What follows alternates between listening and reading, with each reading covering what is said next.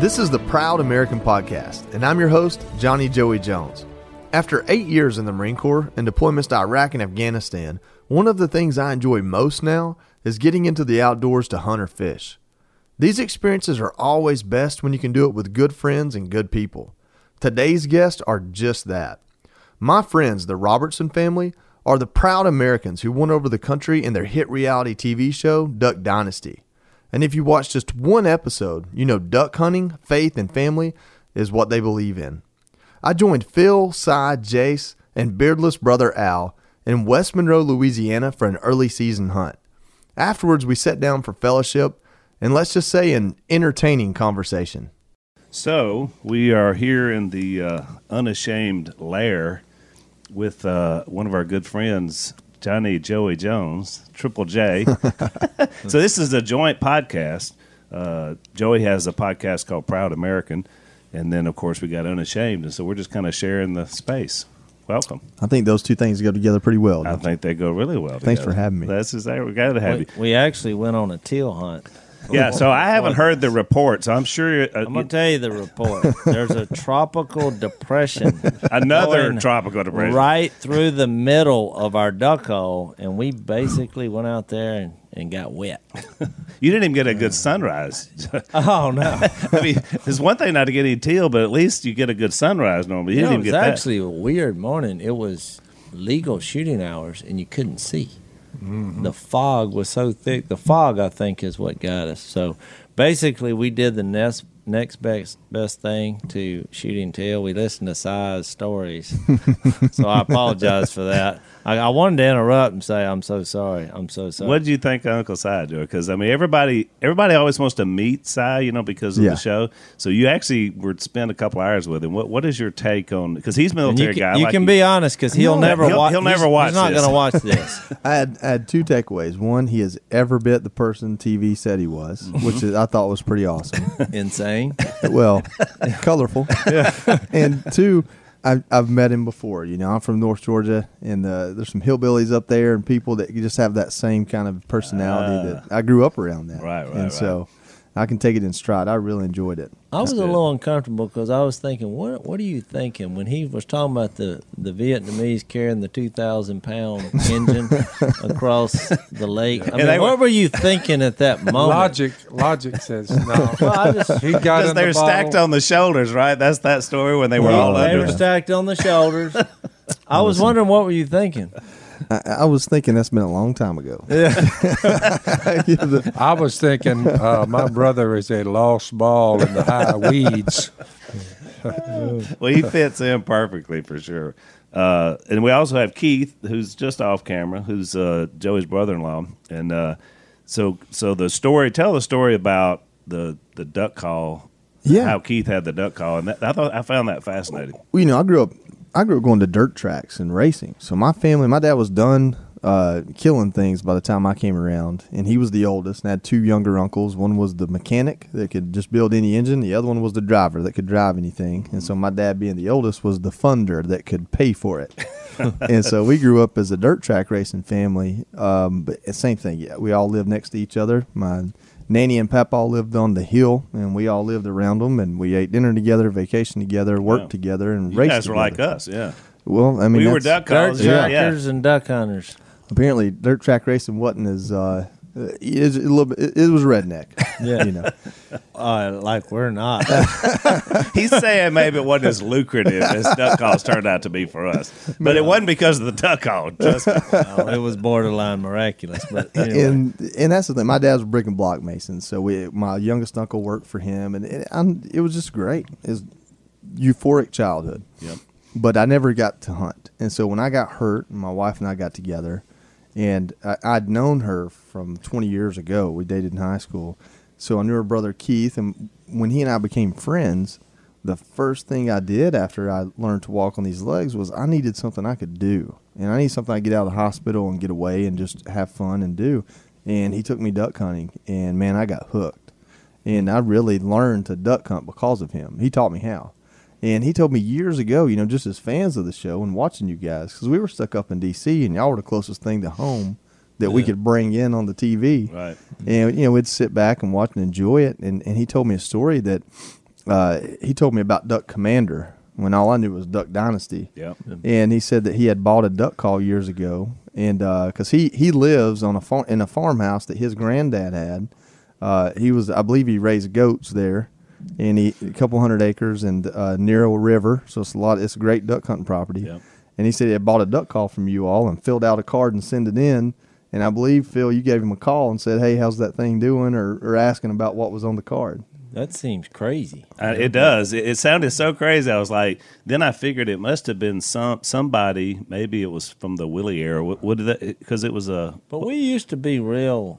Back in the day. I mean, people sent us letters. They'd have phone numbers. We'd call them up. Yeah. I mean, we were really into. When I first came out with the Mallard Drake call, you have to hum a bass note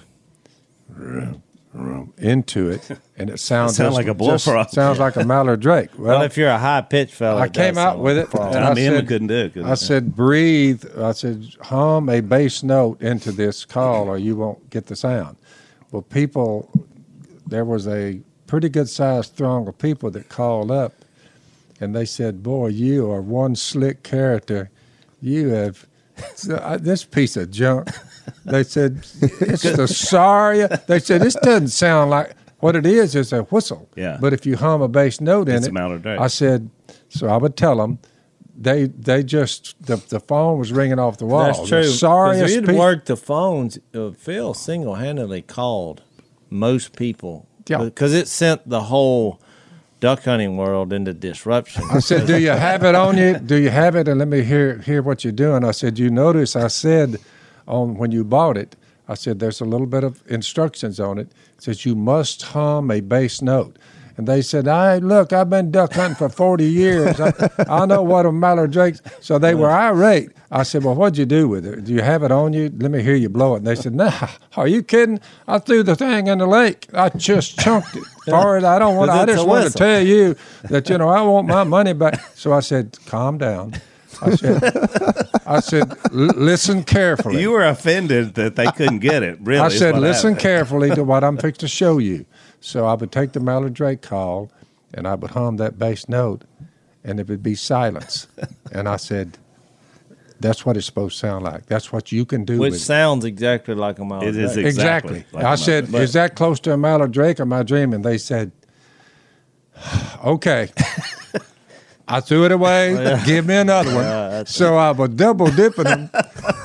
Every one of them I talked to, instead of $20, I was getting $40. So I just kept it up. And a lot of them said, "What can I say? I'm an idiot. I'm embarrassed." You know what's crazy is then our competition took the inner parts out of it and basically copied it. Yep. Because Phil, really, you came up with the housing of that whistle. But you sold also the technique because if you didn't blow it right. Yeah. So maybe that during all that, because we used to call people. I remember you used to sit down. There'd be a stack of messages. People and you would call them Yep. every I would day. call them because it's a skill set thing. But the bottom line is we were the ones that came up with, most people just built Mallard hen calls. But we came along and not only did we build the Mallard hen, we built the Mallard Drake, and then we said, well, let's make us a wood duck call that sounds like one. Jace hit it a few licks this morning. He sounded just like one. Yeah. I couldn't tell the difference. So we built a wood duck call. We built a gadwall call. Jace came up with that. Then we built a pintail whistle, a widgeon call. So we just kept going with all the species, and everybody was like, what in the world? Well, because back in the day, everybody... Because, talking about rednecks, sometimes not real bright. They would blow hen calls at different species of ducks. And Phil was like, why don't we just make a call and get a decoy that matches what we're calling? We'll probably shoot more of them. It sounds like, yeah. Well, it seems like the most simple thing in the world. That's why this misnomer about you can't call wood ducks. People couldn't call wood ducks. Because they're blowing a Mallard hen call at them. Yeah. Well, what is and that? the overarching view on all this is to say one thing. Proud American, right here, seated right there. Mm-hmm. In America, you can come along. That's right. And you can come up with an idea. because you have a particular skill set. And someone says, what are you saying? We had the ability, we duck hunt. It's like playing a piano by ear. We got the sounds that they make. The wood duck sounds one way, the widgeon sounds one way, the pintail sound, a mallard hen, a mallard drake. So what we did was we said, we'll make a device that sounds like what we're trying to get in here. Right. So that's the road we went down. We didn't sign any papers. We didn't ask for any government help. Did you get a small business loan? I didn't get a small business loan. So you said, so you didn't check with the authorities on how to create a business? I just nailed the board up on that old shack next to my house, and I said, I was painting, it was spray paint. They said, and they were looking at it, they said, Duck Commander Worldwide. And I said, I nailed it above the door. At an angle. Yeah. And we started making it. So I hope we whatever. have a picture of that somewhere. It was the cheesiest, just junkiest looking. Here's my point. Proud American. Trust in God. Trust in capitalism, because that's what we're talking about here. Yeah. And work hard. You say, and develop something so simple as having devices that sound like birds. You say, and you made a living at that? It made us millionaires.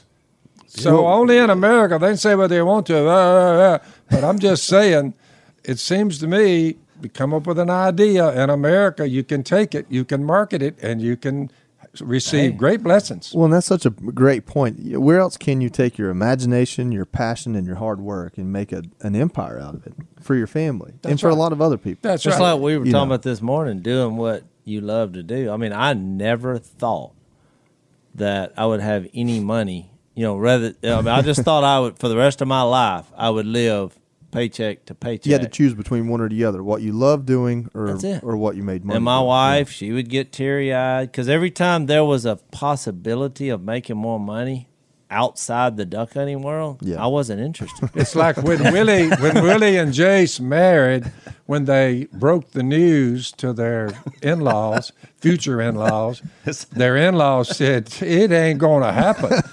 Well, the guy that was giving Willie, he said, you're not marrying my daughter. Well, it like ended a up, tragedy. look. Yeah. So Willie marries her anyway, and now that guy works for Willie. Well, and then my father-in-law, I was doing an event this last. What did Larry and Peggy say when you said, I'm going to marry your daughter? What did they say? It ain't going to happen, right? He went, absolutely not. And he kind of laughed, and I thought, well, what's funny about that? I mean, I thought this was a formality. I don't know what that says about my in-laws, because I was laying there with no legs and a funny look on my face, and they brought all of her clothes and said, well, she's your problem now. So. Oh, really? That was easy. You had a completely different experience. Yeah. She's your responsibility now. Well, he actually asked me what I was going to do for a living, and I was too embarrassed to say I'm going to build duck whistles. So I said, well, I'm actually an air traffic controller. Oh, wow. And he just said, really?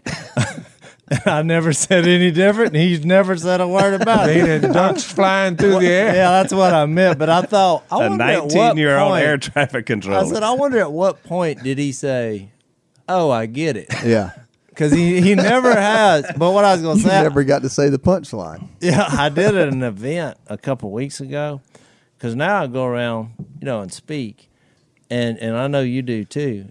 And it was the first time, because it was during duck season, and it was a 6-hour drive, and I needed a driver. And my assistant, which is my wife's aunt, she's like, I got you a driver lined up. Well, I was thinking a driver, the little black car with the guy. Well, it was my in-laws. I don't think she told me on purpose.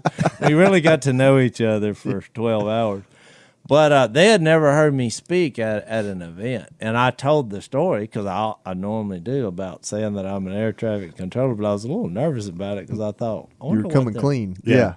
But what was so funny, because I tell the story that Phil just told, because most people look at us and they say, how did this happen?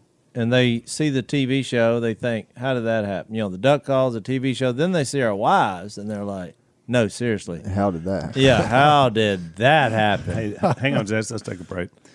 Yeah, I just got that question in North Dakota Well, and so from a TSA agent because they were like, "What's up with the beautiful wives?" So I said, "Well, Lisa, you explain it." Well, in my speech, it's basically because I'm not, a professional speaker, but I'm real, and I basically what Phil outlined. When Phil was introduced to the Lord, it was a life-changing experience that led to a series of events, even moving out here to basically escape his past life and make a new break and forget the master's degree. I'm gonna love God, be a better family man, and I'm just gonna do what I love, hunt and fish. So basically, fund it by fishing. Well, The right. Commercial fish is how we made our money. Oh, wow. Yeah, in the early days. Yeah, that was how this all got started. But in back to the duck calls, what I think is interesting, and I say it in the speech, is back in the duck call day when he decided to build the duck call, basically, and I bring my duck calls and I go through it. Because to build duck calls, you had to win the world champion duck calling contest. They do it every year in Stuttgart. So all the duck call makers, or most of them, were people who had won the world champion duck call. And so That's the credential you need? That's the credential. So here's what's funny. When my dad got to Genesis 9, he was like, in the Bible, it basically is the birthplace of hunting after Noah. Yeah. And the ark. God said, hey, anything that walks, crawls, flies, or swims, you can kill it and eat it. Birds of the air. So what's funny, I'll blow the duck call. I'll get up there because a lot of people who've won the championship who make duck calls, they say, well, the only reason that you are building calls, they call them meat calls, that sound like ducks, is because you can't win it. So I got this because you would do it. So we would blow the championship call, which it basically is a routine. They'll...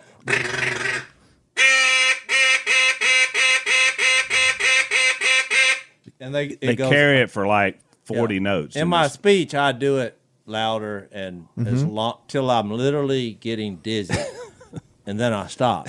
Way beyond what a duck is capable of doing. All right, and then I say, which is always funny, ducks do not do that. That's right. So we have a system. Dad would say, have you ever heard a duck do that? No. That was your funny. And so I do that through the speech to them, but it was basically But that's how the competition goes. That's right. It basically. So we were kind of the Dad was like the anti-establishment. You know what I'm saying? He was like the counterculture. He was the Donald Trump of the duck hunting world. Well, I've never thought about that, but you're exactly right. But it was based on a spiritual decision because basically you read Genesis 9, he's like, well, I'm going to build duck calls that sound like ducks so you can put more ducks on your grill. I'm not worried about this air control, this demonstration of air control. And it's not that we can't do it because we know how to do that, but why would you want to? Yeah. And so it just... It's a weird thing on how it happened, where it was mainly you're trusting God, you're trying to live off the land, but you actually got an idea that produced the greatest selling duck call in the history of the world. It's like, because then all the different decoys would come up because they're like, well, we got different ducks. The sounds, we match them with the decoy, because back then I don't even know if they sold other kinds of duck decoys, did they? Not many. Not many. Now they have everything. Yeah. And so, and you had all these deceitful things that were happening, like in the wood duck world, where people didn't have wood duck decoys, they didn't have a wood duck call, and so they just pass shot them. Yeah. But you saw this morning, wood ducks will light in the decoys. Yeah, we did it. No, that was pretty. Yeah. That was real pretty. You know, where you're from is a lot of wood duck hunting anyway. Because Keith, Georgia has a lot of wood ducks. Oh yeah, and so Keith, that's what he has on his property. That's the only thing I've hunted wood duck more than anything. I shot my first mallard last year. Actually, January of this year up in Nebraska. But I'd shot at a bunch of wood ducks, because they move pretty good. Well, you know what they say, if you're from Georgia and you want to kill other ducks, you know what you got to do? What's that? Move west. Go somewhere else. They're not there. That's exactly right. That's pretty good advice. I like that. Yeah, which is funny. So, Joey, it's interesting because the Dad, we talk a lot on the podcast about the problems with the internet and social media, because Dad's kind of anti that as well. He's not kind of anti-phone. He's fully anti. So, but it's funny because Joe and I met by that medium. Yeah. I'm glad other people have them. Yeah. because we reach them via the cell phone. Right. But I'm just saying, No, you're right. overall, children and all, and what you see from what they tell me, they say there's just a lot of things that just not healthy. It's too spiritually easy. It's speaking. too easy. There are a few things that are bad in and of themselves, and we can talk about guns. We can talk about a lot of things Right. that can be used for good and used for evil, right? And so we're the common denominator, human Yeah. beings. Mm-hmm. And social media is that way. I wouldn't have a career without social media. I am a North Georgia brick mason son, and I'm not running for office, so this isn't one of those, but who joined the Marine Corps because that was the best opportunity out of town, did well in the Marine Corps, got hurt severely, and now I talk and hunt for a living, just like you were saying. And why is that? It's because there was a medium provided I could reach people, and they liked what I had to say, and I listened to them. And so social media is that. I wouldn't have that career, and I was going to say I wouldn't have met you and Right. you guys without that. But what all good things in moderation, right? And all good things with the right intent in mind. And we have to keep ourselves accountable there because it's easy to let how you see yourself and value yourself be, tinted or skewed by strangers on social media. And Al, you follow me, you know how I handle it. I handle it with a little bit of grace and a lot of sarcasm. It just seems Which is why I like you so much. It just seems from what I'm just watching others with them. It just seems a little too much. It's too hectic. Yes. For me to say, I just don't want to dive over into all that. All right. No. No, I can't see you even doing it. I think you. The reach good a news is age- if somebody is cursing me or bad-mouthing me via the social media, here's a news flash for all of you. I'm not hearing it. you're not reading it. But they No. are hearing what you have to say. And that's the platform you've created by being who you are and having the friends and family you have.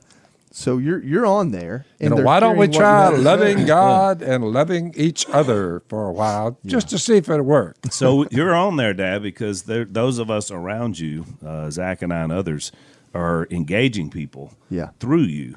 Because so the platform is there, and like you said, it's a good thing. So the first time that I saw Joey on Gutfeld's show, which is one of my favorite shows on Fox, because it's one of the few lighthearted things on there, And he's I like when you showed them your legs. You said, check this out. And I was like, Remember that? It's my one parlor trick. I'm kind of proud of it. You are Tell going to him what have to make me got to- watch. I'm going to have to watch the news now. 'cause Oh, I no. was in the dark about this. I laughed. I said, well, that dude, he really has a good attitude about having his well, legs. he does a lot of self-deprecating humor, which I like that too. I mean, that's what I like about you, Joey. You make these funny jokes about not having legs, which most people would be like, "Oh my goodness." Well, there's this meme, I guess, meme, the picture with words on it that says a profound statement that makes its way around Facebook, and it's a picture of me, and people have used different pictures. I didn't make it; somebody else did. But it's a quote from me where I said, people look at me and they go, "I don't know how you stay so positive after you lost your legs." And I just look back and say, I don't see how you ever get negative. You have yours. And, Pretty good point. Now that needs to be on a T-shirt. That's exactly right. Yeah. the point there is you can let something define you or you can keep pushing and let it just be a part of who you are. And so my legs are not a big enough deal to not enjoy every moment of life. As a matter of fact, they're a pretty good reminder to do just that. Yep. Yeah, but I'll say this because I hadn't met you before this morning, and then when we was out there stomping around before daylight, and getting into this blind was tricky, and I thought, now how are we going to do this? But what stood out is I thought, man, this guy sure does have a good attitude. I mean, I didn't know that about you, but in some of the things you said, I was like, man, it just made me realize, good grief, there's a lot of things I complain about because it was a challenge to get in there, but you pulled it off. Keith over there, I'll tell you, it's not 100% of the time, and it's not something that you come by easy. You take the difference between modesty and humility, right? Humility is not thinking less of yourself, but thinking of yourself less. And so, when I show up to go duck hunting with you guys, that's such an amazing opportunity. Any obstacle between me and doing that is not enough to slow me down or put me in a bad mood. And but it takes a lot of work. Yeah. That's okay though. Let's take another break. Yeah, and that's what I love about your overall attitude and me. So I started following you on Twitter once I saw you on there. I said, "Who is this guy?" You know. And so then I thought, "Oh, he's from Georgia. No wonder I like him. He's a Bulldog fan." But Go Dogs. Oh, we've already had that conversation. I mean, other than that, he's a great guy. I saw the license plate. That was our first conversation. I said, "Oh, y'all from Georgia?" And he's like, "I know you love LSU. There's nothing to worry about here." We're not threatening you guys anytime soon. I was like, okay, well said. Even when we have a good year, you guys tend to beat us. So that's just We've had a good run for Georgia, but you know, Al, all things come circular. Al, when you're national champions, everything's good. That's right. At least for a couple of years. So Joe, at my house, whenever I have a tradition that started back in 04. So because I had a LSU decorations on my trees, I've been kind of collecting them through the years. And so that Christmas, they won the national championship that year. And so I told my wife, I was like, the tree stays up all year because it's Christmas every day when you're national champion, right? So I did it again in 08, and it's still up at my house now. And I told her, I said, if they don't play this year, it stays up 2 years. There you go. Because this is not going to stop. It's a Christmas that never ends. You know. I didn't even tell you this, Al, but there was a tube that sent to Duck Commander with my name on it, and they said they'd been staring at it a week. They had sent me a message, and I forgot because everybody was like, "What is it?" And so when I got there, I mean, I was like, "Well, how am I going to haul it?" I mean, it was a big, long tube, and I figured out how to get it to my house, and it took me 20 minutes to de-tape it. And I was thinking, I mean, what could it be? And so when I finally got it, and I looked, I was like, it looks like a fishing rod, and it was a handmade LSU-themed crappie rod. And it has I'll bring it if we can fit it in here somewhere. That's pretty cool. And it was a guy who said he was, he's never been a believer, and somehow or another, because of Duck Dynasty, he stumbled upon our podcast, and he said, I was raised kind of like what we're talking about in the hunting, the fishing world, and he's like, I got to listen to the thing, and it just made sense. And he said, I don't, do a whole lot or have a lot of skills. He said, but I make really good handmade crappie rods. I wanted to send you one, and I figured I'd do it with the LSU theme. But so I got that yesterday, and I was like, now this is the gift that keeps on giving. So tell Joey about the rings, that whole deal, his audience. Well, and whoever does championship rings, whoever these people are, it was like a company in Missouri. I think it's the same thing. They were listening to our show, and they sent us replicas of LSU's national championship rings, I think, before they even got them. Because this was a pretty good while back, yeah. And it was they still hadn't gotten them. They had sent it to somewhere. They sent to your plantation. I don't even know where they got that address, but it sat out there for weeks. And it was the girl that works out there. It was like real heavy, and she said, "I'm so curious of what's in that little box." And it was like 8 rings, 6 or 8. Yeah. Oh wow, one for each of y'all. Yeah. And I mean, and look, it had her name on it. It was like Robertson, #1 fan on the side. So I mean, they went to the trouble of really making it personal. But everything weighs like 3 pounds. So the people that made the ring sent them. Yeah, they were replicas. Yeah, I haven't heard that story. Well, I thought I brought them one day. We did it on the podcast. I've never owned a ring. Or a watch. You know what? Well, you had a wedding ring. Yours didn't Yeah, make but it. Miss Kay hawked it for some groceries. We fell on hard Seriously? time. She took the wedding man. She said she got $40 for it or whatever. and hamburgers. I remember she bought hamburger meat with it. I said, "Hey, good trade." How am I just now hearing this story? I knew the story. I remember the story. You hawked your wedding ring? He did. Mom did. This is like ask your mother, and she'll tell you. This is like Jacob and Esau selling his birthright for a bowl of soup. I mean, you hawked your wedding ring for some burgers? Yeah. True story. Sorry, we went down this road. Well, Jace, you were raised in the duck call, so you've never fallen on times when you didn't know where your next meal was coming from. But I went through that. Yeah, you've been living the high life, son. Yeah, boy, we had it. Boy, we were. As I was walking down the road, we went through the 4 year of one vehicle, which I know things could have been worse, but I did walk a few times to my destination. Because now, when you see people walking, pushing their little cart, well, that was me for a couple of years. You know what I mean? But I didn't think anything about it. Were you talking to yourself too? And no, but people would pull up and they'll say, "You need some help." I'm like, no. airport, Joey. I'd be in the airport walking behind Dad and Jace or somebody in the family, and they'd walk past and somebody would be looking up. One little kid said, "Look at those poor men."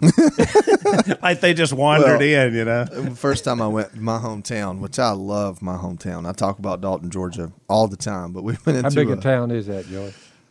the county, probably 40,000 people, but in the area that we're from, nowhere near as densely populated. In Dalton, Georgia is where all the carpet in the world is made. And that's not an overstatement. Well, you know. Really? And so it's a cool little town. And so you either make carpet, you make places that make carpet. If you're real adventurous, you take carpet other places. Oh, wow. And that's the job. The carpet capital of the world. The carpet industry. But one of the first times I went home, the local news had done a report on me, and I rolled my wheelchair into a restaurant, and we passed this older couple, and she goes, "Look, hon, it's that little cripple boy from the TV." And so that's my. See, now, how can you not get offended? Oh, that was perfect. That was perfect. Oh, yeah. I kind of am that little cripple boy from the TV. Ain't I? I like it that you've made a decision, which I had to do being in ministry, to be pretty much unoffendable.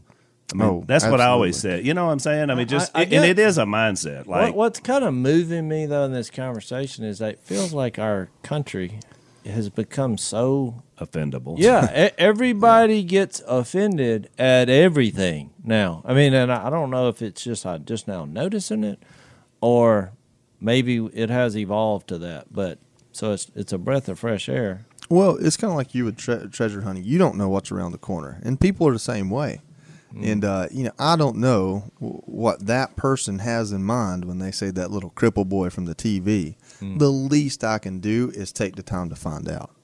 They're not inside my head, and I'm not inside theirs. I had someone on Twitter one day call me paperclip legs. And I'm like, that's kind of funny when you start to visualize it. They were mad at me because I had choice words for Colin Kaepernick years ago.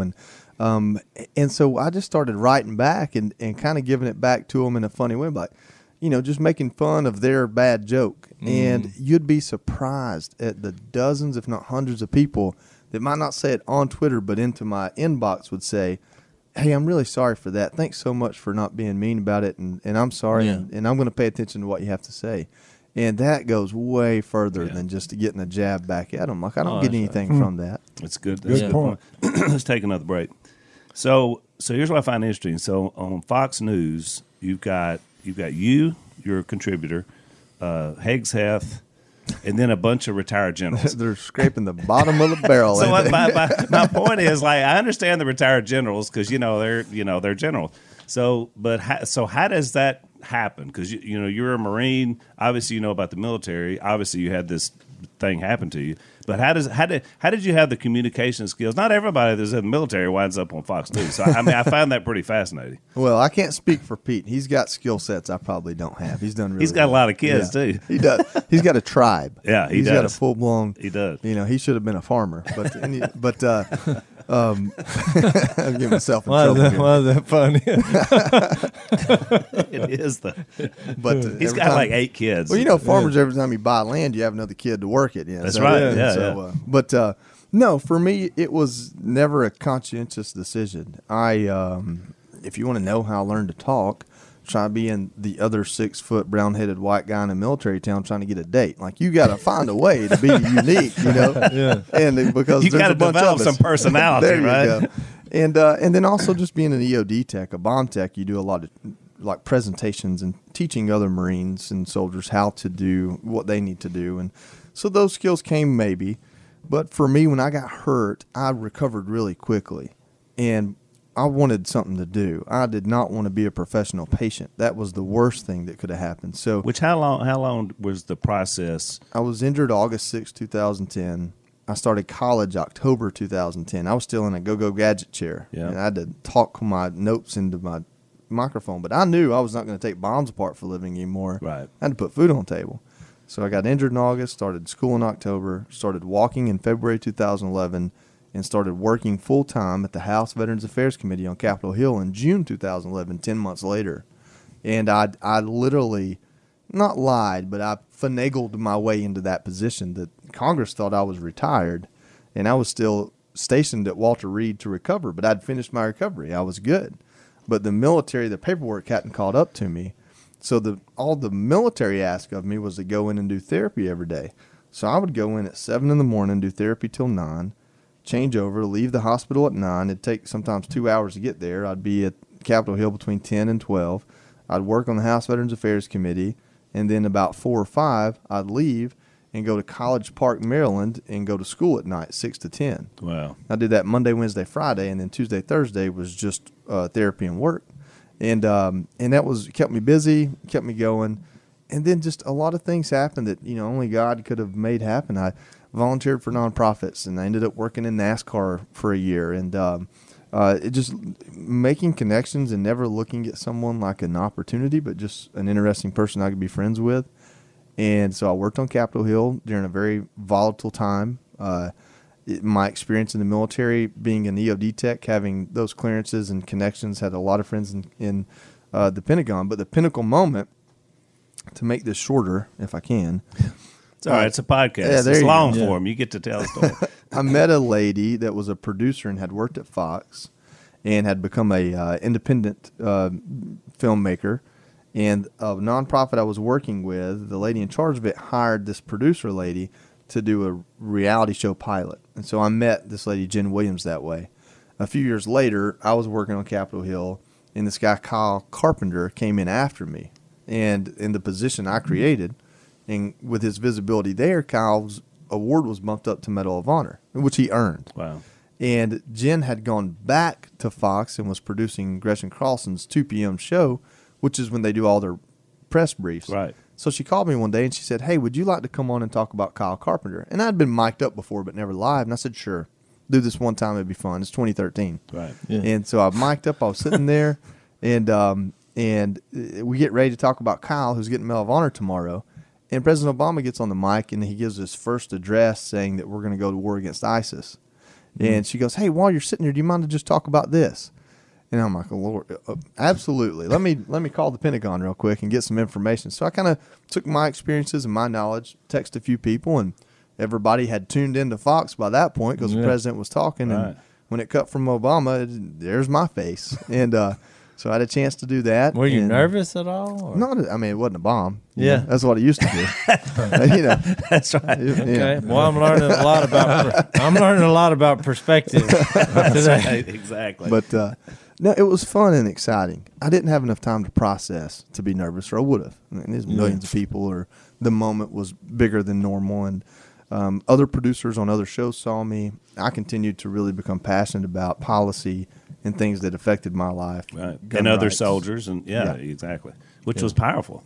And so the way I like to say is I don't let my perhaps unique ability to form a sentence outrun my knowledge and experience. Yeah. So if something comes up that I don't know about, it's okay to say I don't know about it. Right. Oh, yeah. And that's what's important to me when I go on Fox. Well, that's unusual in the news media because they come across as they know everything. That's exactly.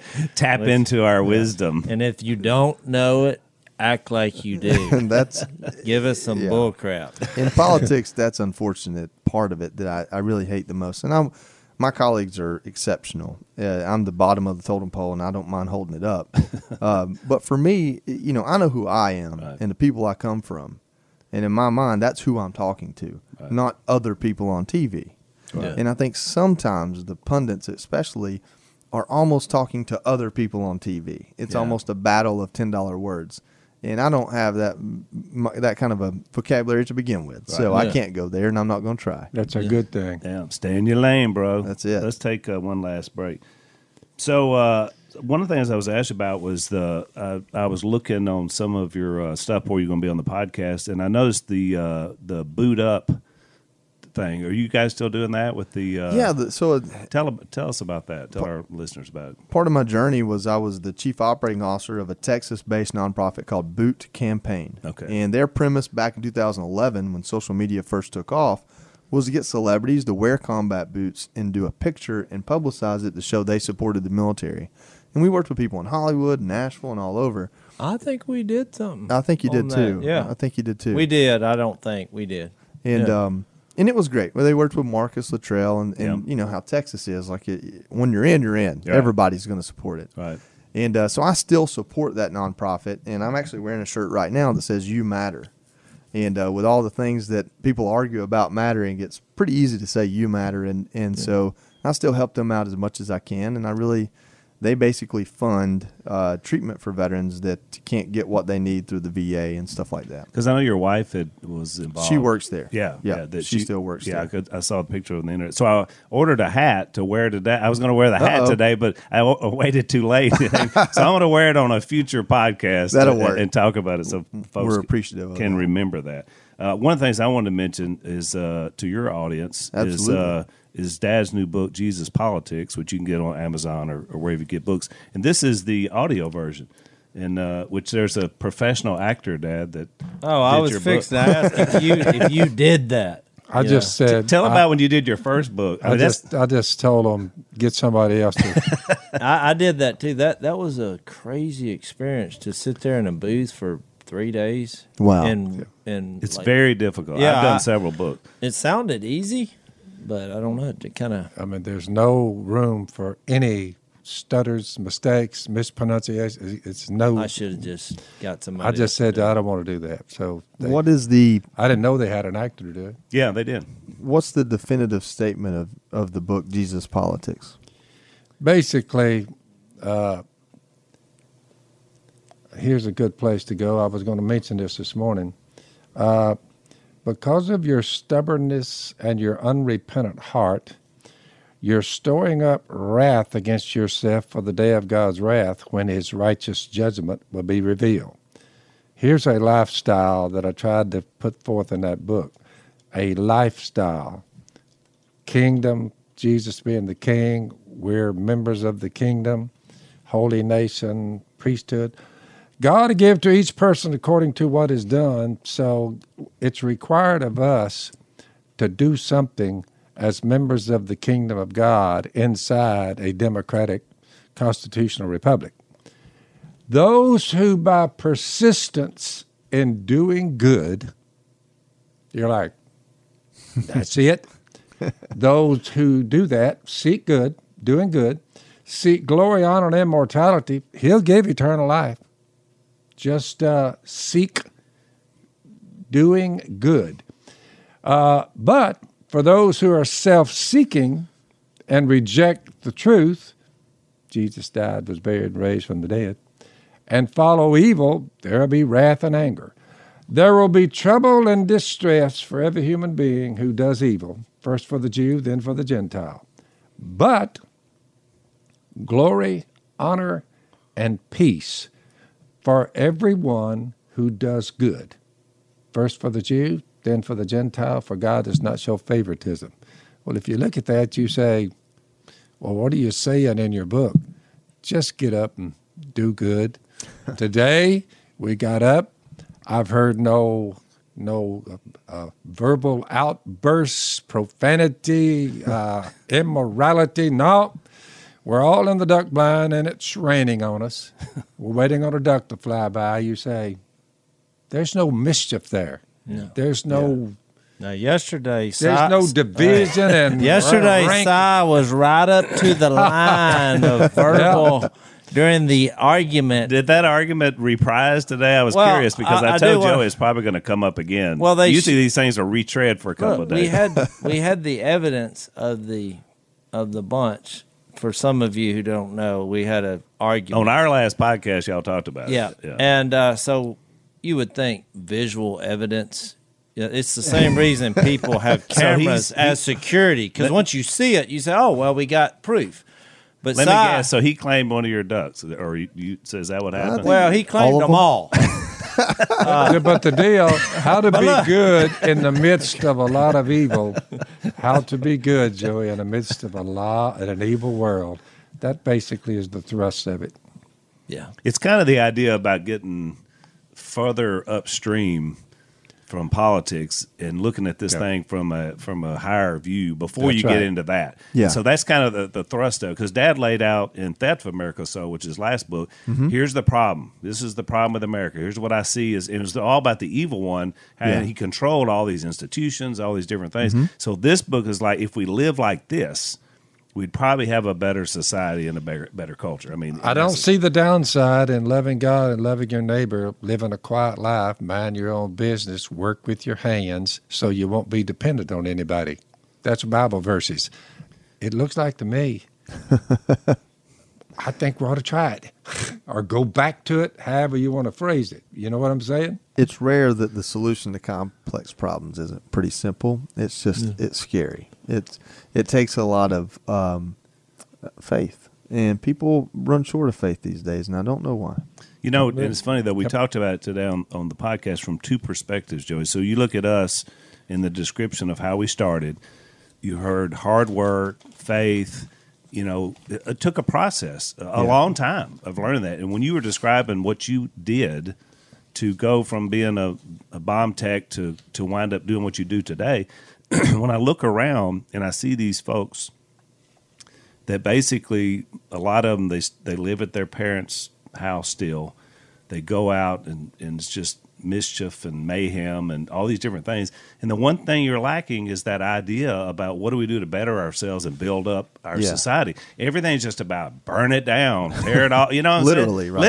Right? Literally, which is a They're shame. mad, but I don't think they know why they're mad. That's exactly right. That's absolutely right. You know, they just there's no hope, there's no faith, there's no Well, love. Good. And you're trying to share the recipe with them. It's like, Kay is, I think, one of the greatest cooks on the earth. I mean, we'll all agree with that. The last person we had as a guest ate that banana. You were telling me ate the banana pudding, and it was just like stop. It's like that's the greatest thing I've ever eaten. Which, by the way, we're having today. Too.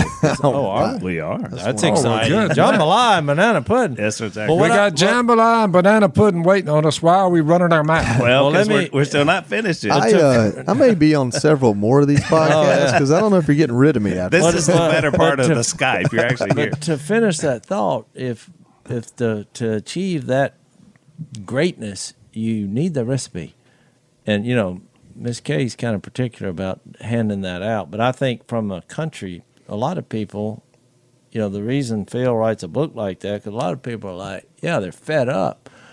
They're like, well, how do we achieve greatness? So I'm glad you infused Jesus in the political world, because I usually just look at that as a hopeless situation and stay out of it. But Well, and the thing about politics is, if we would just pull back the method and talk about the motivation, why do you care? Yeah. And that's when the political wheel goes full spectrum, and you can find a lot of grace in that. And so, I don't have a lot of arguments anymore because I don't have time for that, and it doesn't go anywhere. But I'll have a conversation with anyone about anything, and I go into every conversation with the humility to learn. I may not have my mind changed, but I'm either going to learn where they're coming from and why, or I'm going to learn more about why I have the perspective I have. There's nothing bad can come from that. yeah, But we don't live in a society that wants to talk and have grace right now. right. You're referring, and it sounds like 2 Timothy 2:24. Lord's servant must not quarrel, flee from foolish and stupid arguments, is what he says before then. He said, don't argue. Be able to teach, kind to everyone. Yeah. Just point them to Jesus, hoping God again and repentance. Right. So, Well, that's what I follow Joey thinking. on Twitter, and you're very engaging to the people that follow you, and your tone is good because Twitter can be, the Wild Wild West, as we both know. So check him out on Twitter, Proud American. For unashamed listeners, check it out. It's a great podcast. Also, your show on Fox Nation, which is Fox Nation Outdoors, as we said. I am a professional novice hunter. I professionally learned to hunt. And The one I saw that who was it? Couture somebody Yes. ran you across. You were on their back. He was going across the what's the river in the North Platte River North in Platte Nebraska. River. And that's what an invitation to me looks like. Hey, would you like to come hunting? And then you get there and it's like, and carry me across the river. So tomorrow he's heading up to South Dakota to hunt with the governor. Yes. Which is really exciting. Nome. Yes. Yeah. Christy You're Nome. going yeah. from hunting in a tropical storm. That was a tropical storm today. To now, let's go to South And you talk Dakota. about beers to beauty. I mean, Yes. she's an Yes. attractive lady and a great governor, and so you're going from this motley crew to that. That ought to be an interesting transition. It's quite the transition. Next time you're on the podcast, you'll have to tell us how that worked I'd out. love to. Hopefully it'll be fruitful, but today was fruitful in my opinion. So Good. Well, we appreciate you being here. We're going to eat some jambalaya and some banana pudding. Yes, sir. And so we're going to go enjoy some of that.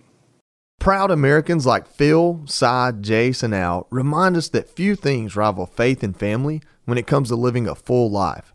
I'm honored to call the Robertsons my friends, and now my hunting buddies. To hear more stories like this, visit foxnewspodcast.com. I'm your host, Johnny Joey Jones, and thanks for listening.